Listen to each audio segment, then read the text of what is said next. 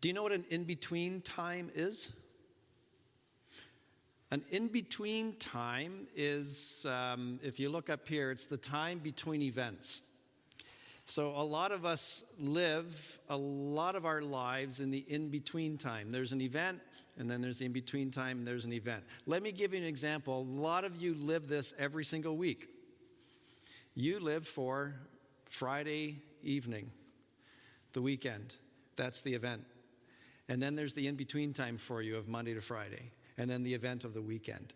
And so that's an example of in-between time. And we spend a lot of our times in the in-between time. There are some odd people that actually their in-between time is Friday, Saturday, Sunday, and they live for Monday. And it's okay. We let them be here with us. They can hang out with us. There are people that live in the in-between times because they have 4 tickets to the home game for whatever it is, the team that they're cheering for. And the in-between time for them is that time in between the home games. And there's the waiting and the waiting and the waiting and the anticipating and the waiting and the anticipating. And that's the in-between time. For some of you, it might be family events. I come from a family where there's a lot of us, so when the immediate family gets together, like my mom, my brothers and sisters, their kids, and now their kids have kids, there's about 70 of us. And our in-between time is usually in the summer. We get together for Canada Day. And we have, everybody chips in for fireworks, and we're outdoors, and there's about 70 of us, and there's always about 10 people that I don't know who they are or where they came from. They're not part of the family, but they're just there. But for a lot of us, we live for that time when we get to go and be with family. And then there's the time in between. And some of that time in between is, how do we live in the time in between? How do you go from weekend to weekend but make the week meaningful, the in-between time? Well, there's a sense of in-between time when we think about what it means to follow Jesus. And let me give you an example of this here. You've got the life of Jesus that we read about in these stories that we have in the Gospels of Matthew, Mark, Luke, and John. His birth, his life, his death, his resurrection, and then Jesus goes back to be with the Father. But he's promised us that he's coming back. And the time between when he was here in person walking this earth and his return is the in-between time. And sometimes theologians will call this the now and the not yet. So we know that he's coming back. We know that things have been started with his first time here in person. All things are being made new in Christ, and yet we realize it's not finished. There's the now and the not yet in the in-between time of anticipating what God is doing through Jesus.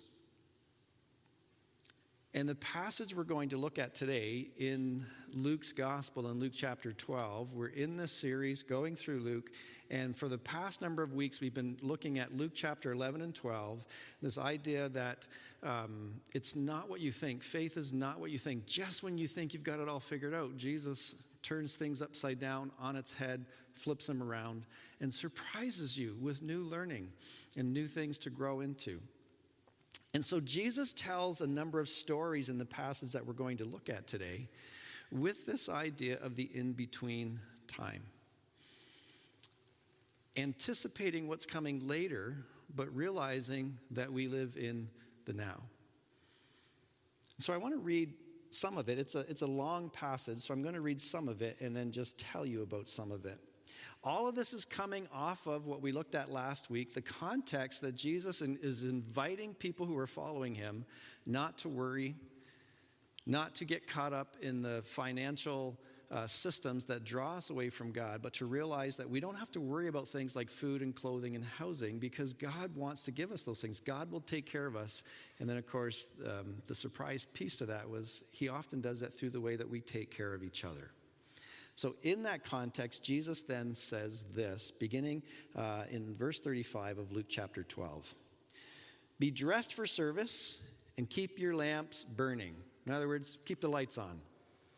as though you were waiting for your master to return from the wedding feast.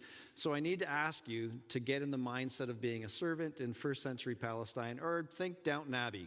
Okay, you're the servants and you're waiting for, I forget the main character's name. I've never watched an episode, but I kind of know about it. So the distinguished guy, he's away and he's coming back. So think of it that way. Keep the lights on as though you were waiting for your master to return from the wedding feast. Then you will be ready to open the door and let him in the moment he arrives and knocks. And the servants who are ready and waiting for his return will be rewarded. I tell you the truth, he himself will seat them, put on an apron, and serve them as they sit and eat. He may come in the middle of the night or just before dawn, but whenever he comes, he will reward the servants who are ready. Understand this. If the homeowner knew when the burglar was coming, he wouldn't let his house be broken into. So you must also be ready all the time, because the Son of Man will come when least expected. And Peter heard this, and he said, Lord, is that illustration for us or for everyone? And Jesus tells another story to answer his question. Well, a faithful, sensible servant is one whom the master can give the responsibility of managing his other household servants and feeding them. If the master returns and finds that the servant has done a good job, there will be a reward. And then for the rest of this story, Jesus says, and the servant who basically says, the master's gone, I can do what I want, and he abuses his privileges and the people around him, well, the master's going to come back and catch him by surprise, and he's going to be punished. And those who know what they're supposed to do and don't do it are punished. Those who don't know what they're supposed to do and the master comes back, well, they get punished a little bit. When someone has been given much, much will be required in return. And when someone has been entrusted with much, even more will be required. And then it gets surprising, because then Jesus says this, I have come to set the world on fire. Yeah, I need a pound. Just bear with me. I have come to set the world on fire, and I wish it were already burning. I think that's the first time I've ever done that in all my years of preaching. I have a terrible baptism of suffering ahead of me, and I am under a heavy burden until it is accomplished. And then he says, I'm going to divide families against themselves. Fathers against sons, mothers against daughters. You think I've come to bring peace? I've come to divide people. And then he turns to the crowd and he says, listen, you guys can tell by the weather what's going to happen. And then you adjust your living based on what you know is going to happen. How come you can do that for physical things, but you can't do that by reading the signs of the times? And then he tells a story about going off to court and reconciling before you actually get to court. And that's it. And you're like, oh, okay, so this is going to be one of those Sundays where we talk about judgment and punishment. And yeah, we are going to talk about that. But with that in-between time, I wonder if you picked up here what Jesus is doing in the stories that he's telling. The master goes away to a wedding feast and comes back. The homeowner goes away and the house might get broken into. The master is away and the servants need to stay faithful. So another way of understanding the in-between times is like this: presence, absence, and presence. The master's away. The homeowner's away. The king is away. The Lord is away. What do you do in the absence? How do you live in the absence, anticipating the return, but never being sure exactly when it's going to happen or how that is going to play out? And it's fascinating that Jesus tells these stories, helping people understand the signs of the times.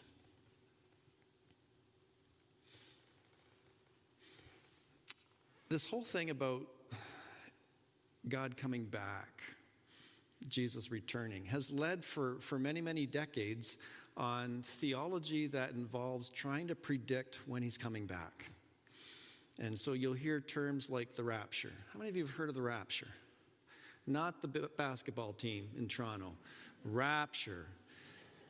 tribulation, and the whole Left Behind series. And without getting into all of that, I think when we spend all of our time focusing on the later, we miss the opportunity to embrace the now. And I think we have to be very careful with trying to use something that we think might happen later to scare people into somehow following Jesus now. Even though in this passage there's this sense of, hey, pay attention to the times and what's going on. And if we're honest, the in-between time, the time of absence, is a difficult time. It's hard to wait for God. And I think Jesus anticipates that in this story that he tells. Look at the verse 37 here. The servants who are ready and waiting for his return will be rewarded. And the story's about this guy going off to a wedding feast. And it's so helpful to pick up on these sometimes. The master is away, but he's not away on business. He's away celebrating. He's away partying. And the sense is the servants need to be ready for when he gets back, because when he gets back, he's bringing the party with him. And if you catch it, if they're ready, he's going to put his apron on and he's going to go around the table and he's going to make sure that they get to join in the party and they get to celebrate with him. And he's going to make sure that they are well fed. But the encouragement is take advantage of the in-between time. Embrace the absence. Live in the way that you've been instructed to so that you can enjoy the party and the celebration. Because when he gets back, it's party time. And who doesn't want to be ready for that? Who wants to miss that? Nobody. Jesus likes to talk about weddings. One time, he got asked, about the way his disciples were behaving. He said, listen, the friends of the bridegroom are with the bridegroom. That's when they party. Later on, they'll mourn, but not right now. Or he talks about a king who puts on a great banquet in Matthew 22, and he invites everybody to come. And his only frustration is that so many people seem to have an excuse for not wanting to be part of the party. And he doesn't get it. So he just says, go out and bring anybody in.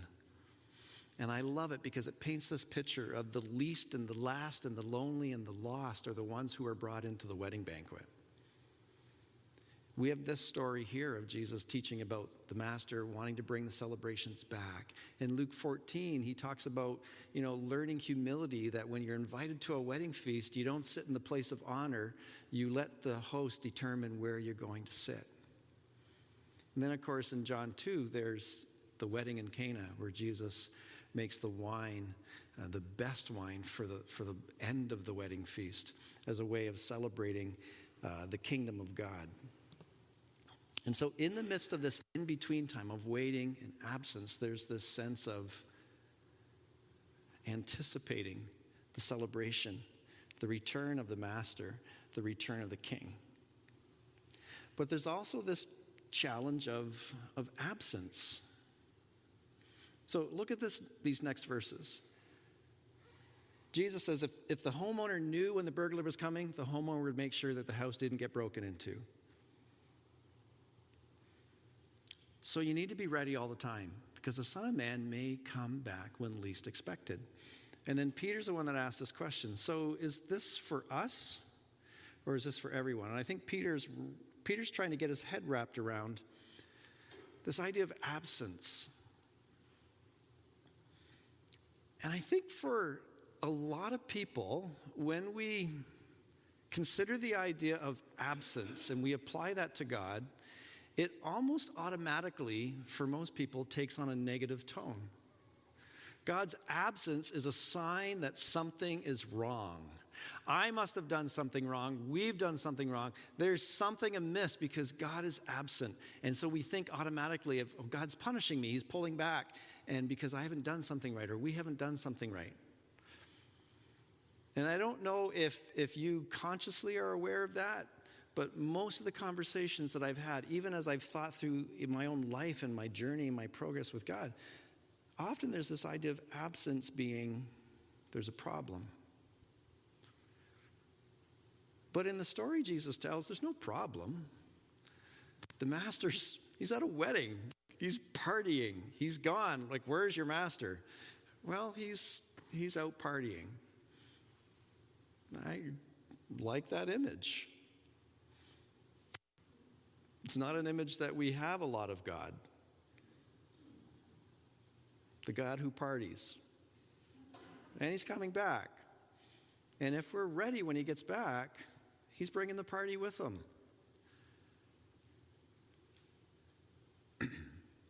We have 3 grown children. And they're now learning what it's like to have their own children, some of them.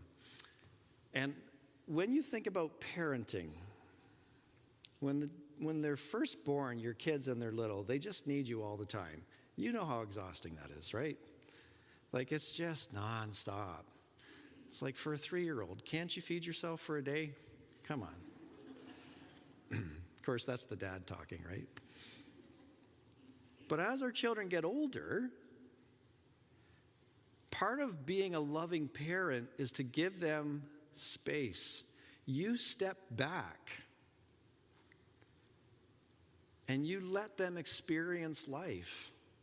So you let them go out in the backyard and play.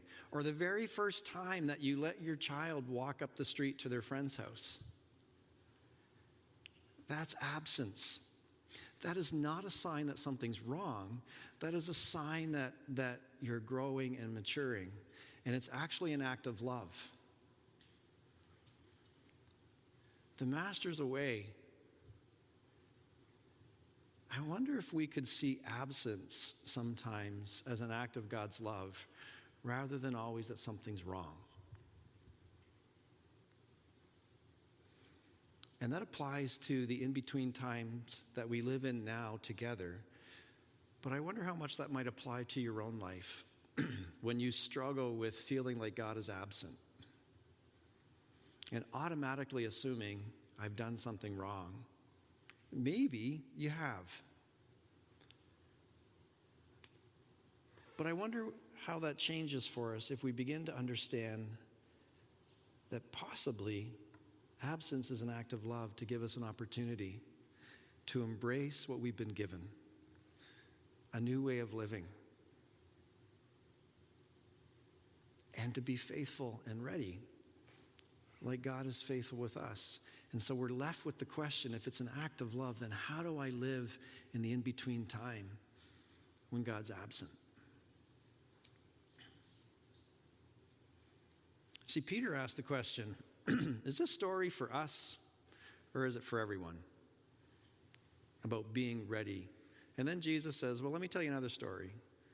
The master who goes away, he puts a servant in charge, and the servant's meant to take care of the other household servants and make sure that they're fed. And if he doesn't do that, or if she doesn't do that, they're going to be caught off guard, and they'll get a whooping. That's the vernacular that's used here.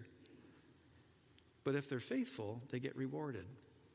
When much is given, much is expected. When much responsibility is given, much is expected in return. So there's this sense of judgment in these verses. And it makes us a little bit uncomfortable. I find it particularly interesting that in this part here, Peter's saying, is this for us, your disciples, the 12? And I think the answer Jesus gives is, yeah, this is for you guys. This is for you who are responsible of taking care of the others. And everyone who's going to come after you, who has the responsibility of taking care of others. That's the people like me. I don't know if that helps you. I'm not necessarily saying like, hey, don't worry about this. It's not about you. It's just about me. I'm the one that's going to be in trouble if I don't get it right. And sometimes I think people would think, yeah, I like that.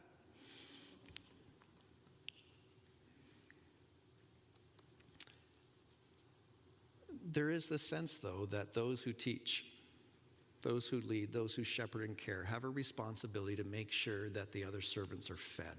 Did you catch that? When the master comes back from the wedding feast, what's he going to do? He's going to put his apron on and make sure that everybody's enjoying the party and that they're fed. The servants who are responsible when the master's away are meant to do the very same thing. Now, can we zoom out for a second? Do you remember what book of the Bible we're looking at? Luke chapter 12, right? Shake your head, yes. Those of you following online, shake your head, yes. Okay, good. And there's a progression in this story. The early chapters, Luke is telling us all about Jesus' ministry in Galilee. And then in Luke chapter 9, twice Jesus says, I'm going to die and rise from the dead. I'm going to die and rise from the dead. And at the very end of chapter 9, Luke tells us that Jesus left Galilee, set his face for Jerusalem. And now from chapter 9 all the way to chapter 19, it's the story of Jesus traveling from Galilee in the north down to Jerusalem. Everything that happens in those chapters is in this context of the death and resurrection of Jesus. So all the stuff that we're learning in these chapters kind of falls under this category of Jesus saying, here's my mission, die, rise again. Death and resurrection. We are resurrection people. And as we're reading these stories, it's so helpful, I think, if we keep them in the context of death, resurrection. So part of my responsibility as a teacher is to always make sure that you are fed the death and the resurrection of Jesus. So sometimes people will come to me, and it happens to every pastor, so I'm not unique. And the conversation goes like this: Pastor, I'm not being fed. And my response is, yes, you are. You just don't like the food. And I'm always happy, honestly, I'm always happy if there's feedback and constructive criticism and feedback. In fact, I like trends. So one person will say I loved it, the other person will say I hate it. But if many people are saying I loved it or hate it, then I pay attention to that. But one of the things that I've embraced in my ministry is this. We are resurrection people, and I will always teach the death and the resurrection of Jesus, but that we are to live that. We are to be people who die to self, who are Jesus-centered, who are self-sacrificing, other-oriented, living a new life in Christ. We embrace the new life of Christ as we die to ourselves. And so all of this story is about learning to wait on the Jesus way. And that's the way of death and resurrection. And not to get caught up in things like the wealth that he was just teaching about beforehand, or our religiosity that we think is going to get us so far. And anything that we're doing that is trying to overtake dying to self so that we can have the life of Christ in us, you're getting on the wrong bus. And so part of my accountability is to make sure, I think, that I just continue to teach this over and over and over again until you are sick of it. And then you're going to ask, what are we eating? I'm going to say leftovers again.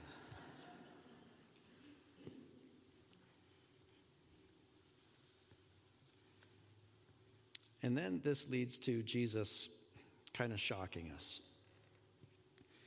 Because we get to verse 50, 51, and Jesus says, man, I wish the world were on fire right now. Because I've got a baptism of suffering that I've got to undergo. And how I wish that fire were already kindled. And you're just like, where's this coming from? What is this all about? This is Jesus meek and mild. We're going to be celebrating the meek and mild baby Jesus starting next week.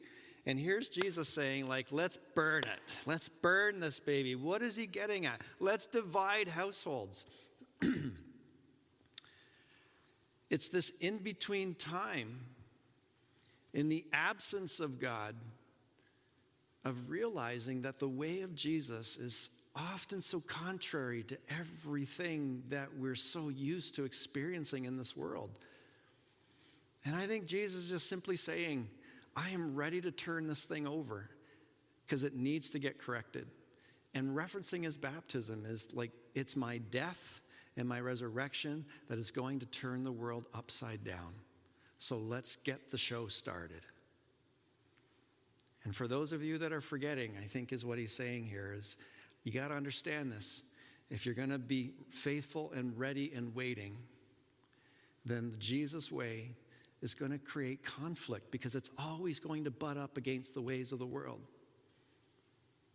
And that's ultimately going to bring confusion and misunderstanding and miscommunication and frustration among people.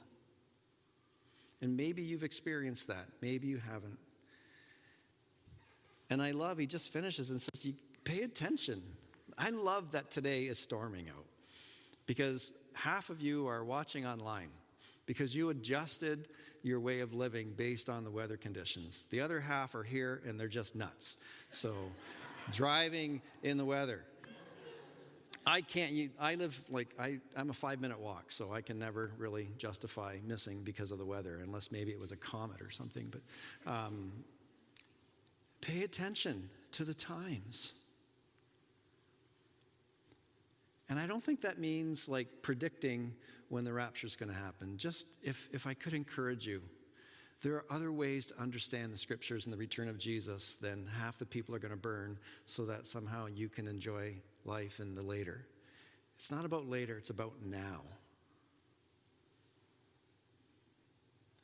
And letting the anticipation of the party coming here and just being ready for it so that we can participate in it with the Master influence the way that you and I live in the here and the now, living as resurrection people, living as people that are completely comfortable with death in all of its forms, not just physical, but dying to ourselves daily, embracing the life of Christ and the cross, the cruciform way of living,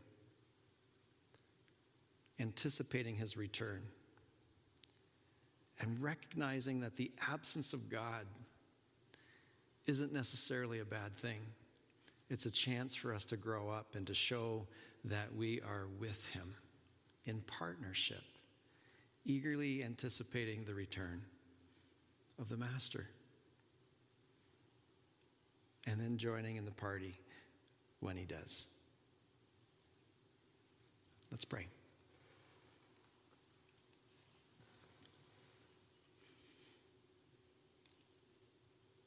I think of that, the word in the scriptures, Maranatha, Lord. Come, Lord Jesus, return to us. I think of the in-between time that we're living in. And it feels so long. And yet we're reminded by the psalmist, our life is but a breath.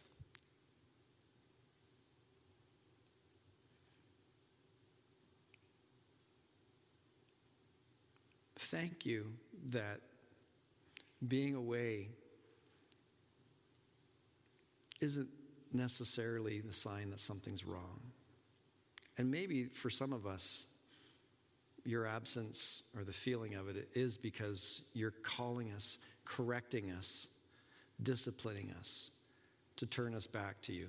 So we acknowledge that, God, but we also acknowledge that your absence is giving us a chance to grow up and to be in relationship with you because we want to be, not because we're being forced into it or because we're somehow being motivated by fear.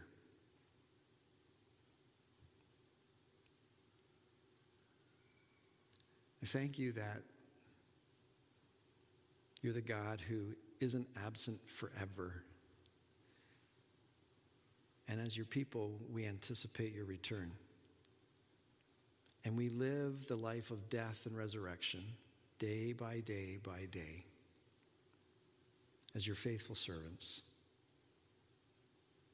waiting for the party to really kick into high gear when you return.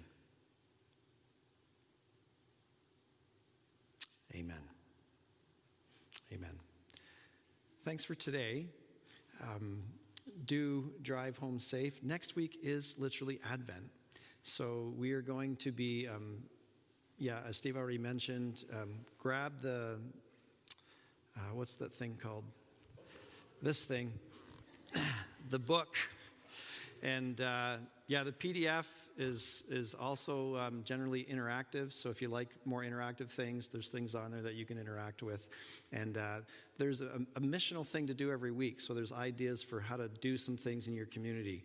And I want to encourage you to read through it and think about, what could I do week on week? And then we'll try to encourage each other just to live missionally through Advent, of being people that are waiting for God to come back. But in the meantime, we're going to celebrate things like this. So next week, we're going to look at the idea of hope, and then love, and then joy, and then peace, and then it's Christmas Eve. Wow. Okay, we'll see you next Sunday. There'll probably be green grass and rain outside, so enjoy today while it lasts. God bless.